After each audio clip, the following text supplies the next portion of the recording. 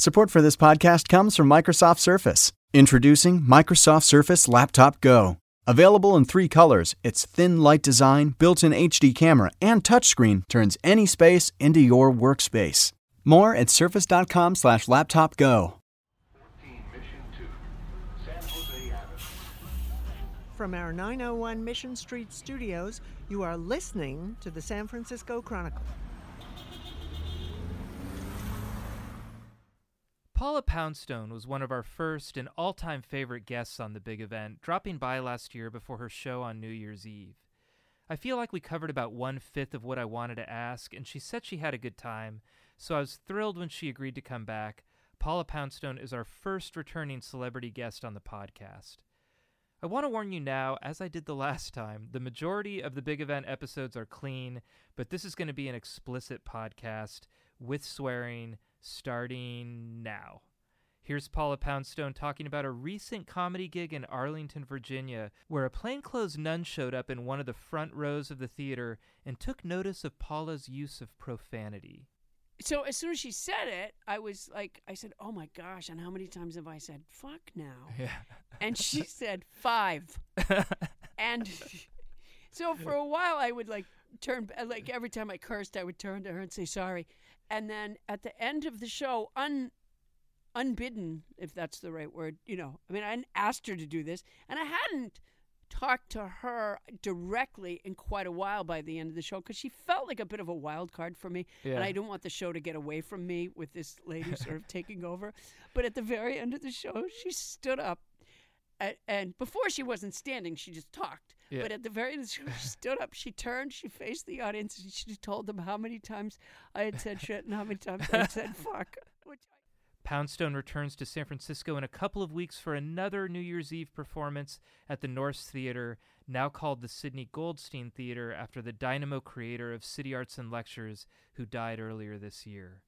We talk about her first New Year's Eve gigs in San Francisco, why she likes performing in SF now more than ever, and her 1980s job as a bike messenger in the city. Second warning, Paula Poundstone was very funny from the moment we started the sound check, so I decided to include that in the episode. This one starts very abruptly. We're your concierge for culture in the Bay Area. I'm Peter Hartlaub, and this is The Big Event.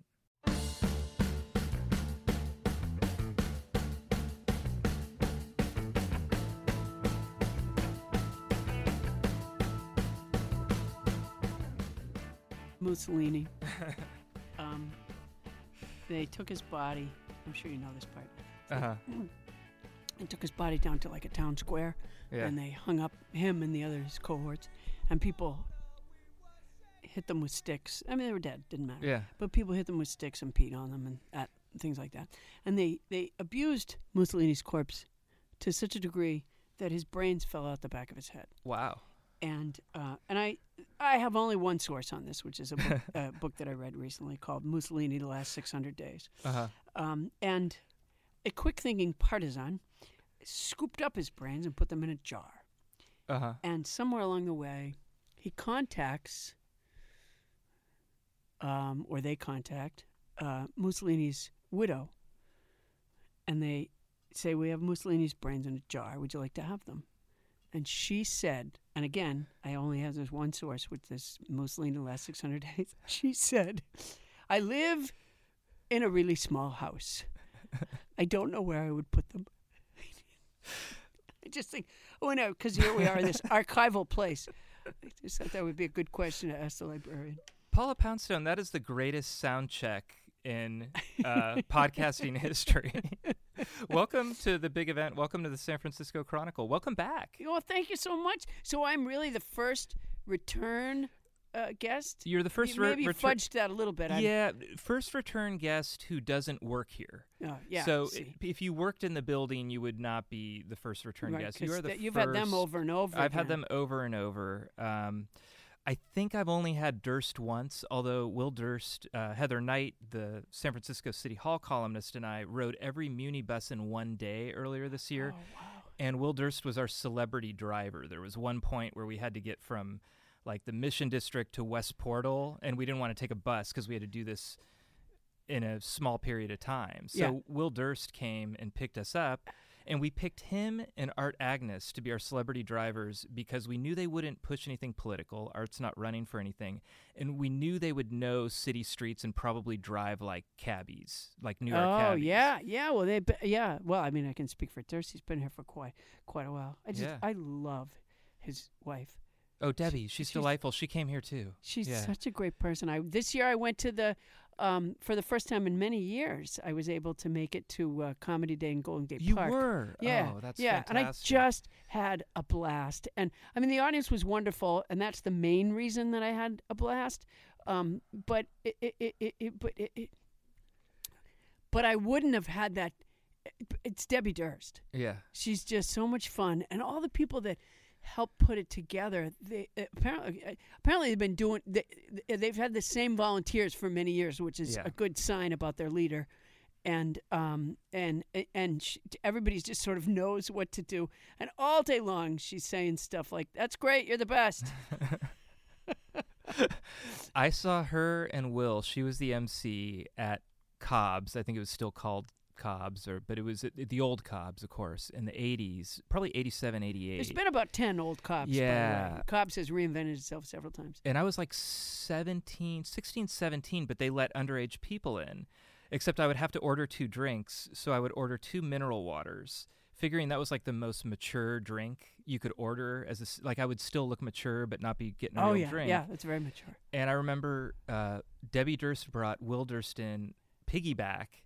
And then he did a political, and I'd never heard of political comedy. I mean, Mort Saul was gone by then, so I didn't know what was happening. It blew me away. He was absolutely hilarious, and he still is. I saw him this year. Oh, nice. But, we're not talking about your New Year's show. Oh, we got to.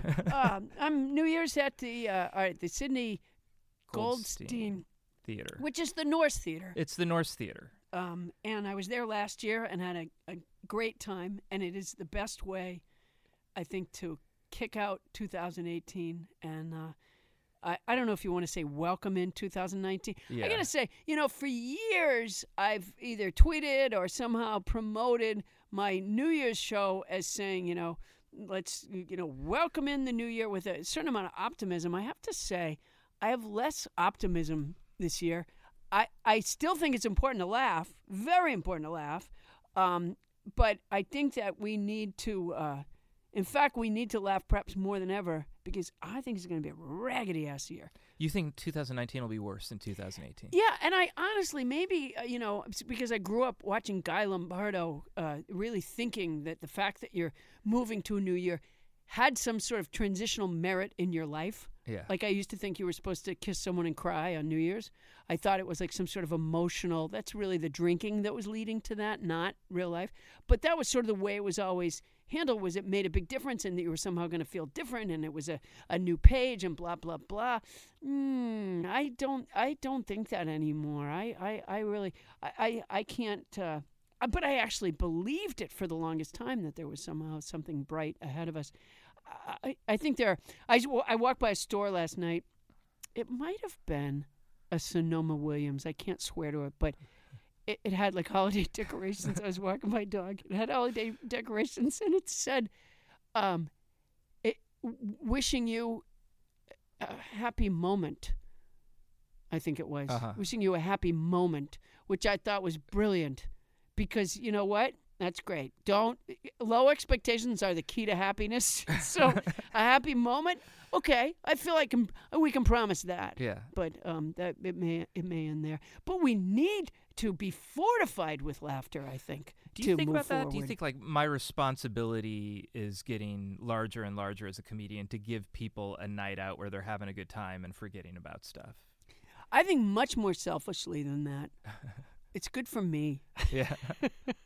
A night of laughter is just you just feel so damn good, and I have to say, I've like anybody else, life has its ups and downs, but I go to my job in a variety of emotional places over the years, right? I've been doing this for 39 years. And I can honestly say that maybe with the exception of a handful of times when maybe I've bombed or outside of that, which has only happened a handful of times in my life, thank goodness, every single time, I do feel uplifted by the experience. I feel it's a very renewing job, and thank goodness, because the travel and then responsibilities at home and promotion and stupid social networking and all that, are exhausting. Yeah. But I happen to do a job that is renewing. I mean, if I was a coal miner, which I don't have the skills for, but if I were trained to do it, I would be exhausted, but I wouldn't be renewed. We talked last time you were here. We talked a lot about coal mining, and your years in San Francisco as a comedian. And was there a point then when you're at the other cafe, you're at the Holy City Zoo? How close did you come to not being a full-time comedian? Was that ever an option? And by that time, no, not so much. I mean, I had day jobs when I lived here. I was a bicycle messenger. I worked behind the counter at the other cafe. I was at one point, I was a temporary worker back when there was such a thing. Remember when there were temp places? I remember temp agencies. I worked for a temp agency, and during the time that I worked at a temp agency, I worked one day at Blue Cross Blue Shield, and yes, you should be afraid. And for, I don't know, weeks or months, I can't remember, maybe weeks, I worked at the warehouse of a department store that's probably not even there anymore. I've forgotten now. Returning items to the shelf that had been, it was after the holidays. It was incredibly depressing. But I worked with my friend Joe Campiolo, who put a word in for me at the temp place. And Joe was, eventually he called himself, what's the name of the comic he used to call himself? Dexter Madison. Okay. But his real name, and prior to his Dexter Madison performances, he was Joe Campiolo, one of the funniest guys ever. And in San Francisco, truly original. I don't think he works anymore, but he's fantastic. Bicycle messenger. Yeah, I was a bicycle messenger. What was that like? I mean, it was horrible. I bike commute to work here, and I think I'm like the dumbest 48-year-old guy. I'm going to die. That's how I'm going to die, is riding my bike into the Chronicle. I live in Alameda, and I take the ferry, and I put my bike on the ferry and then ride from the ferry building here, and it's like Mad Max Fury Road every time I come in.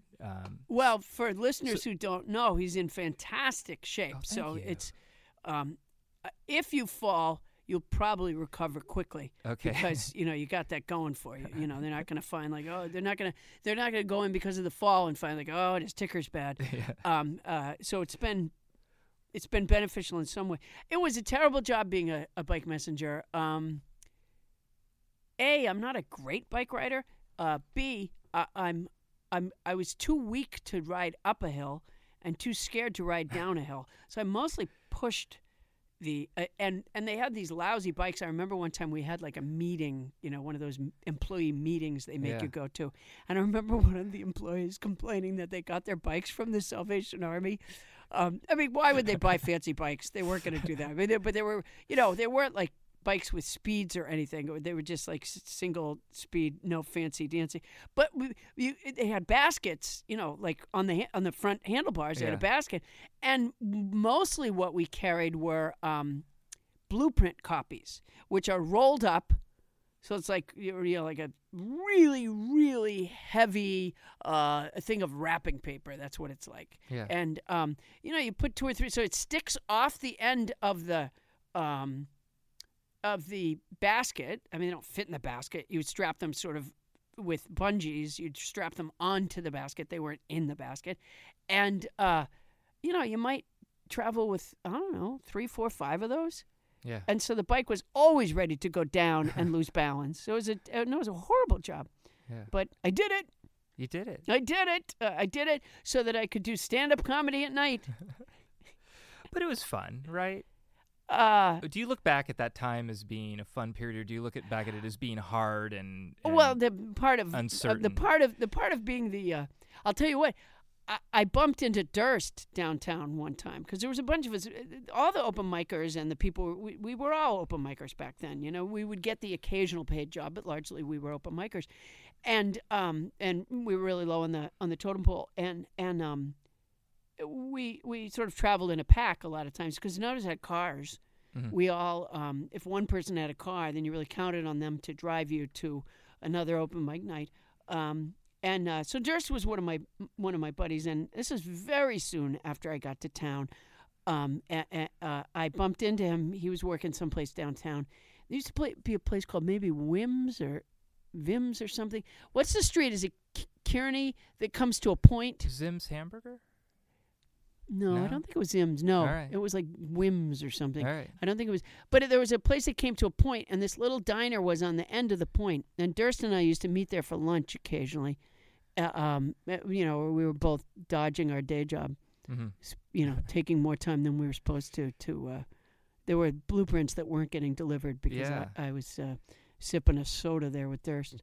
But anyway, so that the day job working part I don't remember fondly at all. But it was like I lived two different lives. The nighttime of cruising around with these other comics and standing in the back of the room waiting to go on, and the sheer joy of telling jokes that you think are funny. And experiencing people laugh at them, and there was a wildly experimental vibe about stand-up back then, where people really trying to do some different stuff, trying to not be exactly like the guy that went on just before them, and that was fun. I look back and I dig around this archive. We're in this basement archive right now. And whenever I look at comedy bills from like 1984 to 87 or 8, it's like every name is someone I recognize. I'm looking right now. I was looking at New Year's shows, past New Year's shows. And you had one at the Palace of Fine Arts Theater with Dana Carvey, Paula Poundstone, Bobby Slayton, and the host was Rob Schneider. Yeah, that's quite a night. One of the things that stands out to me about that is that there were 4 acts anyways. Yeah. That's a lot of people. Like nowadays, I don't... one of the things that... None of us had that much time. Yeah. So even though we were the big New Year's headliners, I don't... If you had 30 good minutes, or 20 good minutes, sometimes that's as far as you could go and still be good. Not Dana necessarily, but for the rest of us.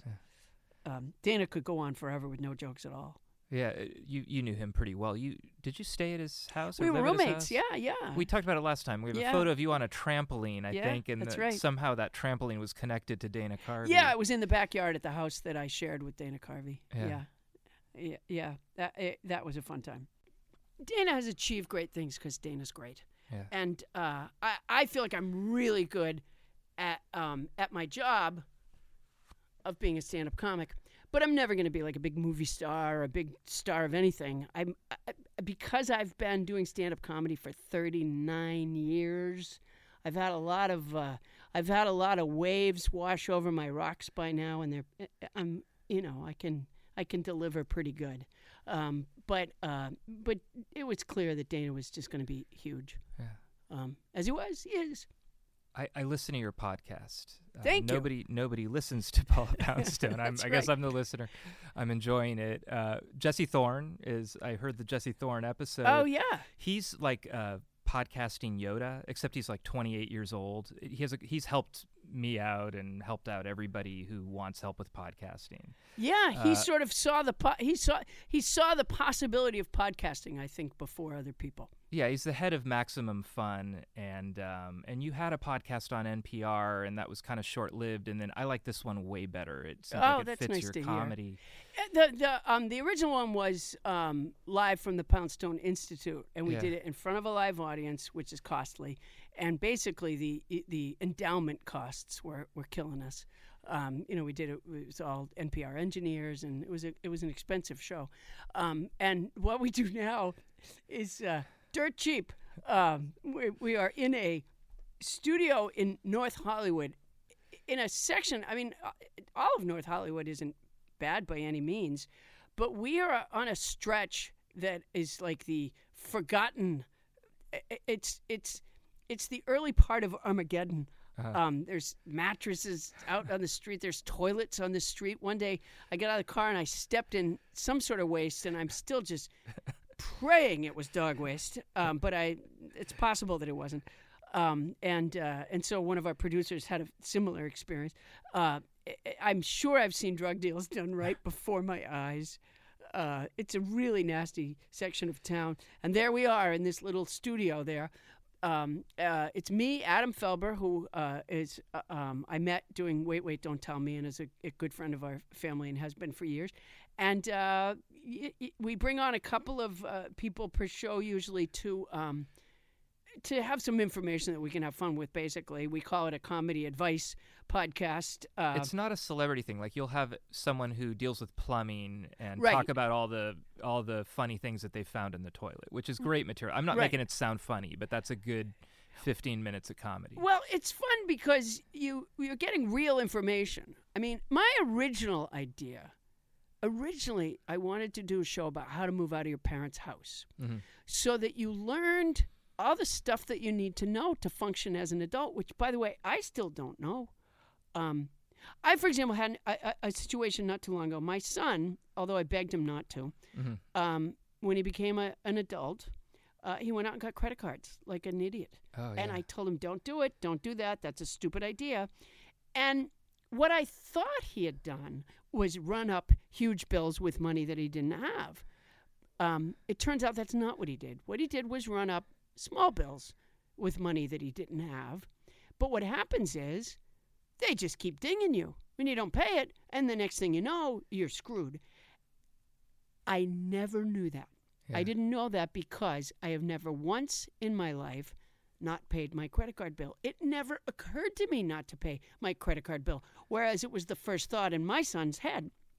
But my point is, there's lots of things that I don't know anything about. I have no idea how to read my phone bill. Yeah. So my original idea was that, you learn to move out of your parents' house, which we're doing for the rest of our lives. It's not like, it all happens one day.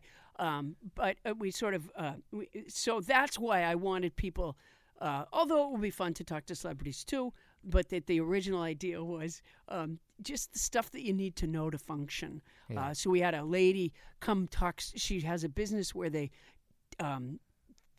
help you eradicate mold from your house. She was so much fun.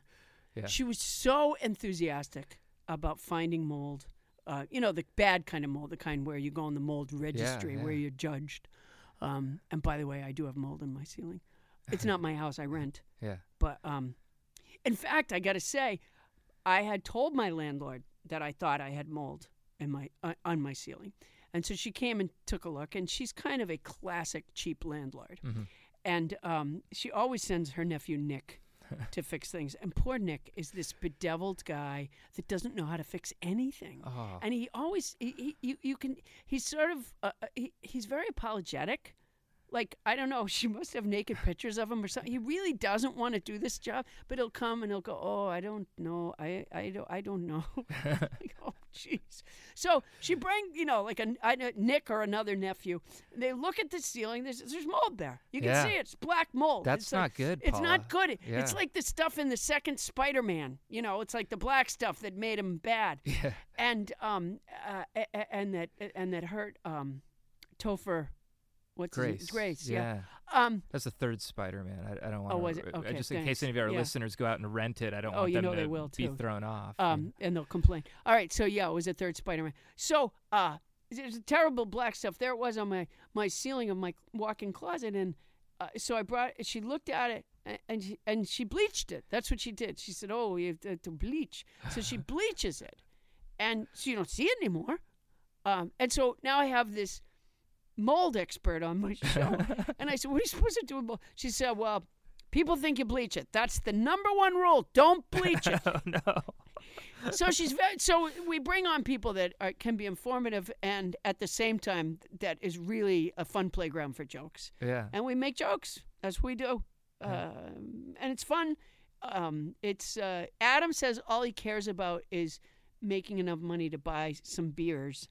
Uh-huh. And fortunately, all I care about is making enough money for Adam to buy some beers. Okay. So it's not a high profit thing. But, No. In fact, it may be a financial loss, but it is really fun to do. And I hope that people will listen to Nobody Listens to Paula Poundstone. Yeah, very funny. You mentioned that you had nuns at your show recently. I did. I had a nun in the front row in Alexandria, Virginia. And very in the beginning of the show, I often say to people, what do you do for a living? I often say, where are you from? What do you do? I didn't even get that far in the show before this woman in the front row announced that she was a nun. And as soon as she said So she's not wearing a habit. This is like a dead man walking plain-clothes nun. Right. Yeah. Very much like a dead man walking, not very much like that. And so as soon as she said it, I said, oh my gosh, and how many times have I said, fuck now? Yeah. And she said 5. And so for a while I would turn, every time I cursed, I would turn to her and say sorry. And then at the end of the show, unbidden, if that's the right word, I hadn't asked her to do this, and I hadn't talked to her directly in quite a while by the end of the show because she felt like a bit of a wild card for me, and I didn't want the show to get away from me with this lady sort of taking over. But at the very end of the show, she stood up, and before she wasn't standing, she just talked. Yeah. But at the very end of the show, she stood up, she turned, she faced the audience, and she told them how many times I had said shit and how many times I had said fuck, which I thought was really funny. And she meant it to be funny. And she said the words, or did she go S word and F word? Oh, no, she said the words. Oh. And, yeah. And by the way, she didn't come there to damn me to hell or to tell me that, I was doing Satan's work. I mean, she came because she's entertained by my shows. I actually, believe it or not, have a fair amount of clergy at my show. Really? Yeah, and the only reason I know that is because I do, it's not exactly a scientific survey, but I do a lot of, where you from, what do you do for a living? And that's why I know. People say, well, I'm not. What I get a lot is Episcopalian minister. Yeah. I get a lot of that. And I think Episcopalian is very oddly religion light. It's people who get together in the same building, but I think that it's a little. There's some vagaries to it's a Christian religion, but I think it's a little vague. Yeah. I don't want to stereotype, but what's the best religious figure to have in the audience for comedy? Do the Catholics laugh more than the? I'm not certain. I've had the occasional priest, and of course the occasional nun. No one has ever identified themselves as a born-again Christian to me, but I can guarantee you I would have a blast with that. Yeah. But maybe the born-agains don't come to me for just that reason. Do you ever get celebrities? Do you ever see someone out in the audience and go, wait, I know you, you're so-and-so on... No, but I just also in Alexandria, when I was doing the meet and greet afterwards, all of a sudden I look up, when I'm doing it, after my shows, I usually, I have T-shirts. In fact, I have a remarkably soft tri-polyblend shirt with a self-portrait on the left breast and a memorable quote on the back that I'm very proud of. What's the quote? I've forgotten the quote, even though it's memorable. It's something about how much I talk. But I sell those things, and I always tell people you don't have to buy anything at all to come up and say hello or get an autograph or a hug or a photograph. So I do close to an additional hour just talking to people after the show. And so I was standing out in the lobby in Alexandria, Virginia, doing just that. And I look up, and there's Mark Shields and Mark Russell. I had not seen them in the crowd. I would have loved, and I'm pretty sure, in fact, I wonder what I had said that night. When I'm in the D.C. area, I'm more likely to talk about not just politics, but the specific broadcasts that I watch, which is I watch a lot of MSNBC, and my favorite broadcast is the NewsHour. And I'll sort of make, because you figure if people live in the D.C. area, they're paying attention to this stuff, So, wait, hold on. Speaking of broadcasting, there's my phone. Hold on. No problem. Yeah. I don't know who that. I think it's not. I think it's the person who dropped me off. I think. You answer. Go ahead and answer it. Okay, hold on. This is good radio. Hello. Oh, I think I'm too late. I want to mention this is a flip phone. Paula. I think it's the person that's driving me around today, because I have somebody driving me, because I came in from the airport and I've gone to a couple different press places. Yeah. And I think it's her probably saying that I'm about to miss something. I don't care. Mark Shields and Mark Russell. Mark Shields and Mark Russell were there. What I started to say was because I hope I didn't say anything bad about the News Hour, because I love the News Hour. And that's really where I've seen Mark Shields on other things. Yeah. But my favorite night of the week is Friday night. Ugh, now the phone's going to keep making that noise. My favorite night of the week on the News Hour is Friday night because they do Shields and Brooks. Ah. Yeah. And I'm a huge Mark Shields fan. So yeah, and Mark Russell, honestly, I've seen a few minutes of him here and there, but he used to do those. In fact, I think he used to do like a New Year's special on on PBS. Yeah. And I had never. Well, you're working on New Year's. That's exactly right. Nourse Auditorium / Sidney Goldstein Theater. Right, on New Year's, which is a Tuesday night in apparently. San December Francisco. 31st, San Francisco. I'm so lucky the last years I come to San Francisco at least annually, and for the last maybe 15 years, that's been like at least in the month of December, if not New Year's, and it's a fun time to be here. Is that deliberate that you do because I actually tracked it. Again, the wow, archive you're guy. like a data journalist. I am man. a data journalist. I actually went year by year to see where you were. You were here throughout the 80s, and then through, I think, 92, and then you were gone for a while, and then you came back in 2015. You did a Christmas show for a while around there. Yeah, I did. I used to do the Palace of Fine Arts. Yeah, and then you started doing New Year's again a few years ago. I'm sure you could do a New Year's show anywhere. What brought you here? I have done New Year's shows at other places. I was in, where was it? I think Mesa, Arizona for a number of years for New Year's. And it's a fine job, and Mesa, Arizona is a lovely place, and I much prefer to be, I don't know, for New Year's in San Francisco. It just feels right. I don't know. If I had my choice, I don't always have a choice, but if I had my choice, here's where I want to be. What else do you do while you're here? Is anything left from that makes you feel like San Francisco back in the old days, or is everything new? I mean, occasionally I've seen my old roommate, because when I first came here, I lived in the Richmond, and then eventually I moved into my first 3 places. You know what's weird? When I look back on my time in San Francisco, which on a timeline is not all that long that I actually lived here, but it has such a big place in my memory. I think part of it was they were such formative years, But, and plus I lived in 5 different places, which means I lived them about 3 months at a time. Sure. But I ended up in an apartment on Hyde Street, right where the cable car goes by. Yeah. A couple blocks up from the pier. And so occasionally I stop by there still. Nice. But it's been a while. Yeah. My roommate's still there. Oh. Yeah. Still there. Yeah. Well, it's the golden handcuff when you got that rent control. Your roommate's probably paying $300 a month. You can't move. Oh, I think she bought it. Oh, I think bought she it. owns that apartment. Wow, that's even better. I'm pretty sure. Yeah. It's not, and it's really nice. It's nice. If you sit in the front window. Now, when I lived there, I lived in what must have at one time been like a maid's quarters, because there was a bathroom down there with a shower, but the room itself, the way you would have gotten to it was either coming up from the garage of this apartment building, and you went through these windy wooden steps in the dark, which was a little difficult with luggage, or the other way you could enter, and that used a key. The other way you could enter was off the balcony of the kitchen. If you walked down the end of the balcony, there was a window that that this room had. Yeah. And so we used to go in and out that window all the time. That's how we...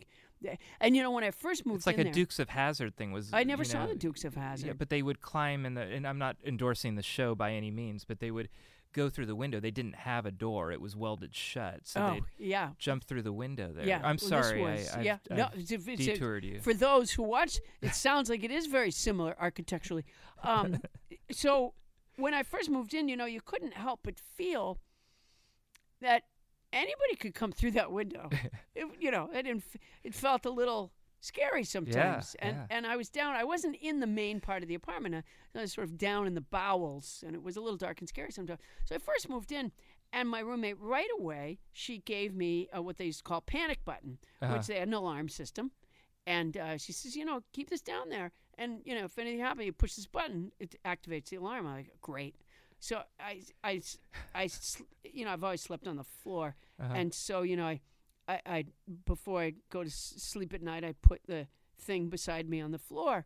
And this is how I was able to sleep, with the comfort of knowing I had this panic button beside me. And we should mention, this is the Zodiac Killer's still walking around. For people who are younger, there was a literal serial killer sending notes to the Chronicle saying he was going to kill people by crawling through their windows during this period. So I'm sorry, Paula, so there may have been good reason to feel so. So one day, my roommate and I were going to have breakfast together, so I come up out of the bowels of my room. I come through the window. I come through the kitchen door, and I still have the panic button in my hand. It was on a chain.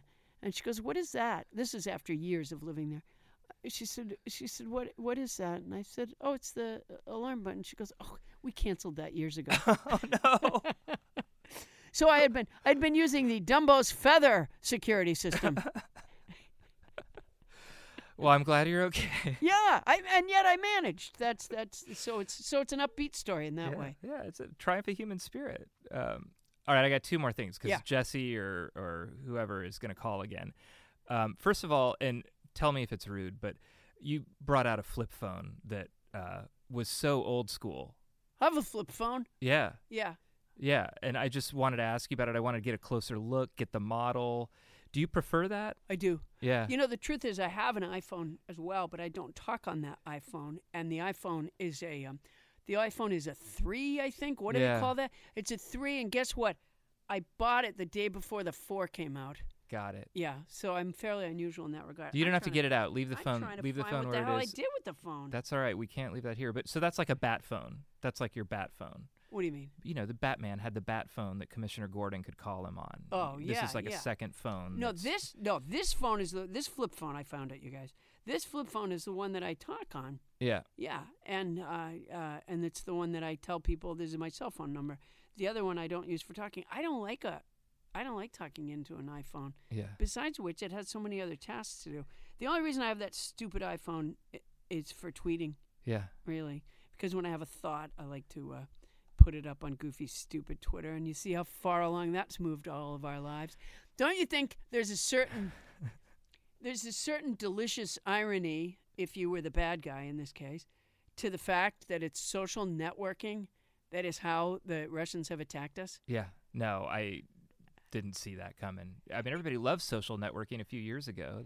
They made the social network. It was like, it's so America. It's so, the idea that we're all reading shit on our things and, just falling for it right and left. I always want to say to Trump supporters that you're welcome back. Yeah. That this guy, he's a con artist and he's good at it. And he was in league with other con artists that are really good at it. And come back, just don't worry about it. Nobody's going to make fun of you. No, it happened. It was a thing. Now reset. Now let's go be Republicans and Democrats again. And we don't have to. I the idea that, you sort of judge everybody and chastise them because they fell for something. The truth is, when I was in Africa one time, I was conned out of money. Really, actually, more than once. Oh, no. Yeah, but because there were a lot of, I don't know if there still are, but there at the time where there were a lot of people that really worked over the tourists. Sure. And what's funny is when I went to Africa, I bought this shirt that had like a zippered pocket because I was very worried about pickpockets. Yeah. But when the person got the money from me, they didn't bump into me and take it out of my pocket. They talked me into taking it out of my pocket and handing it to them. And I did it, and I felt like an idiot, and I was really like ashamed and embarrassed. And because later I found out that originally I thought it was a real thing, and then later I found out, oh no, I was conned. And I told it to a friend of mine, feeling really stupid, And she said, you know what? You paid for really good theater. Yeah. So that's what we've done. We've paid for really good theater. And now let's get back to legislating and who we are and forget about get that guy out of there and get moving. You know? Get a real Republican in if we need to. Yeah. Well, I mean, I would prefer a Democrat, but in the interest of fair play, you know, at least get a real Republican in. Yeah, understandably. Sorry, I feel like there's someone out there circling the block. Oh, I so don't know you have if a there parting is or not. gift. I got Well, something thank for you you. so This isn't going much. to be good radio. It's not going to be good podcasting because opening something isn't. I'm going to but open a you present. can open it right now. Here's the thing. I like to it's wrapped in a San Francisco Chronicle paper from the 1958? 1958. That's the second Giants game that it's wrapped in. Wow. That's just what I had lying around. Sorry. I like it. It says, doctor's wife, this is a headline, doctor's wife has quads in East Bay. Yeah. I don't even know what that means. I'm hoping it means the muscles. So I'm opening I see someone I recognize. There you go. Wow, that is nice. It's a picture of me on stage at the other cafe when I was 10. I'll give you a sense of when it is. Uh-huh. The shoulder pads on this jacket, I remember this jacket. The shoulder pads on this jacket are so huge, they obscure the neon other cafe comedy showcase sign. Yeah. Well, that is so sweet of you. Thank you very much. Well, I wanted you to have a copy. You just signed one on our wall, and I've had other comics in here, and when they talk about the other cafe, I've had this happen twice now. They start mentioning you. Proops and Durst have both associate you with the other cafe. It was a big part of how I learned to do what I do. I think it was really the first place where I finally said to myself, it doesn't matter that I can't remember anything anymore. Yeah. I'll say what I think of, and made that okay for myself. Whereas before, I felt like a failure every time I couldn't remember stuff. And I've always had this. My son, when he was little, he said to me, "You're like Dory," and he was right. I have a problem with my memory. Yeah. Well, that is great. Thank you so much. Thank you. Welcome back. I hope you have a great show at the Nourse/Sydney Goldstein Theater. New Year's Eve, one show, and I hope you come back again next year. I hope this is just like an annual thing. Oh, you'll be my first third guest. I love that idea. Thank you so much. Don't do anybody else as a third guest before me. I won't. I feel a little territorial now. Yeah, you have that promise. Oh, thank you. Thank you, Paul.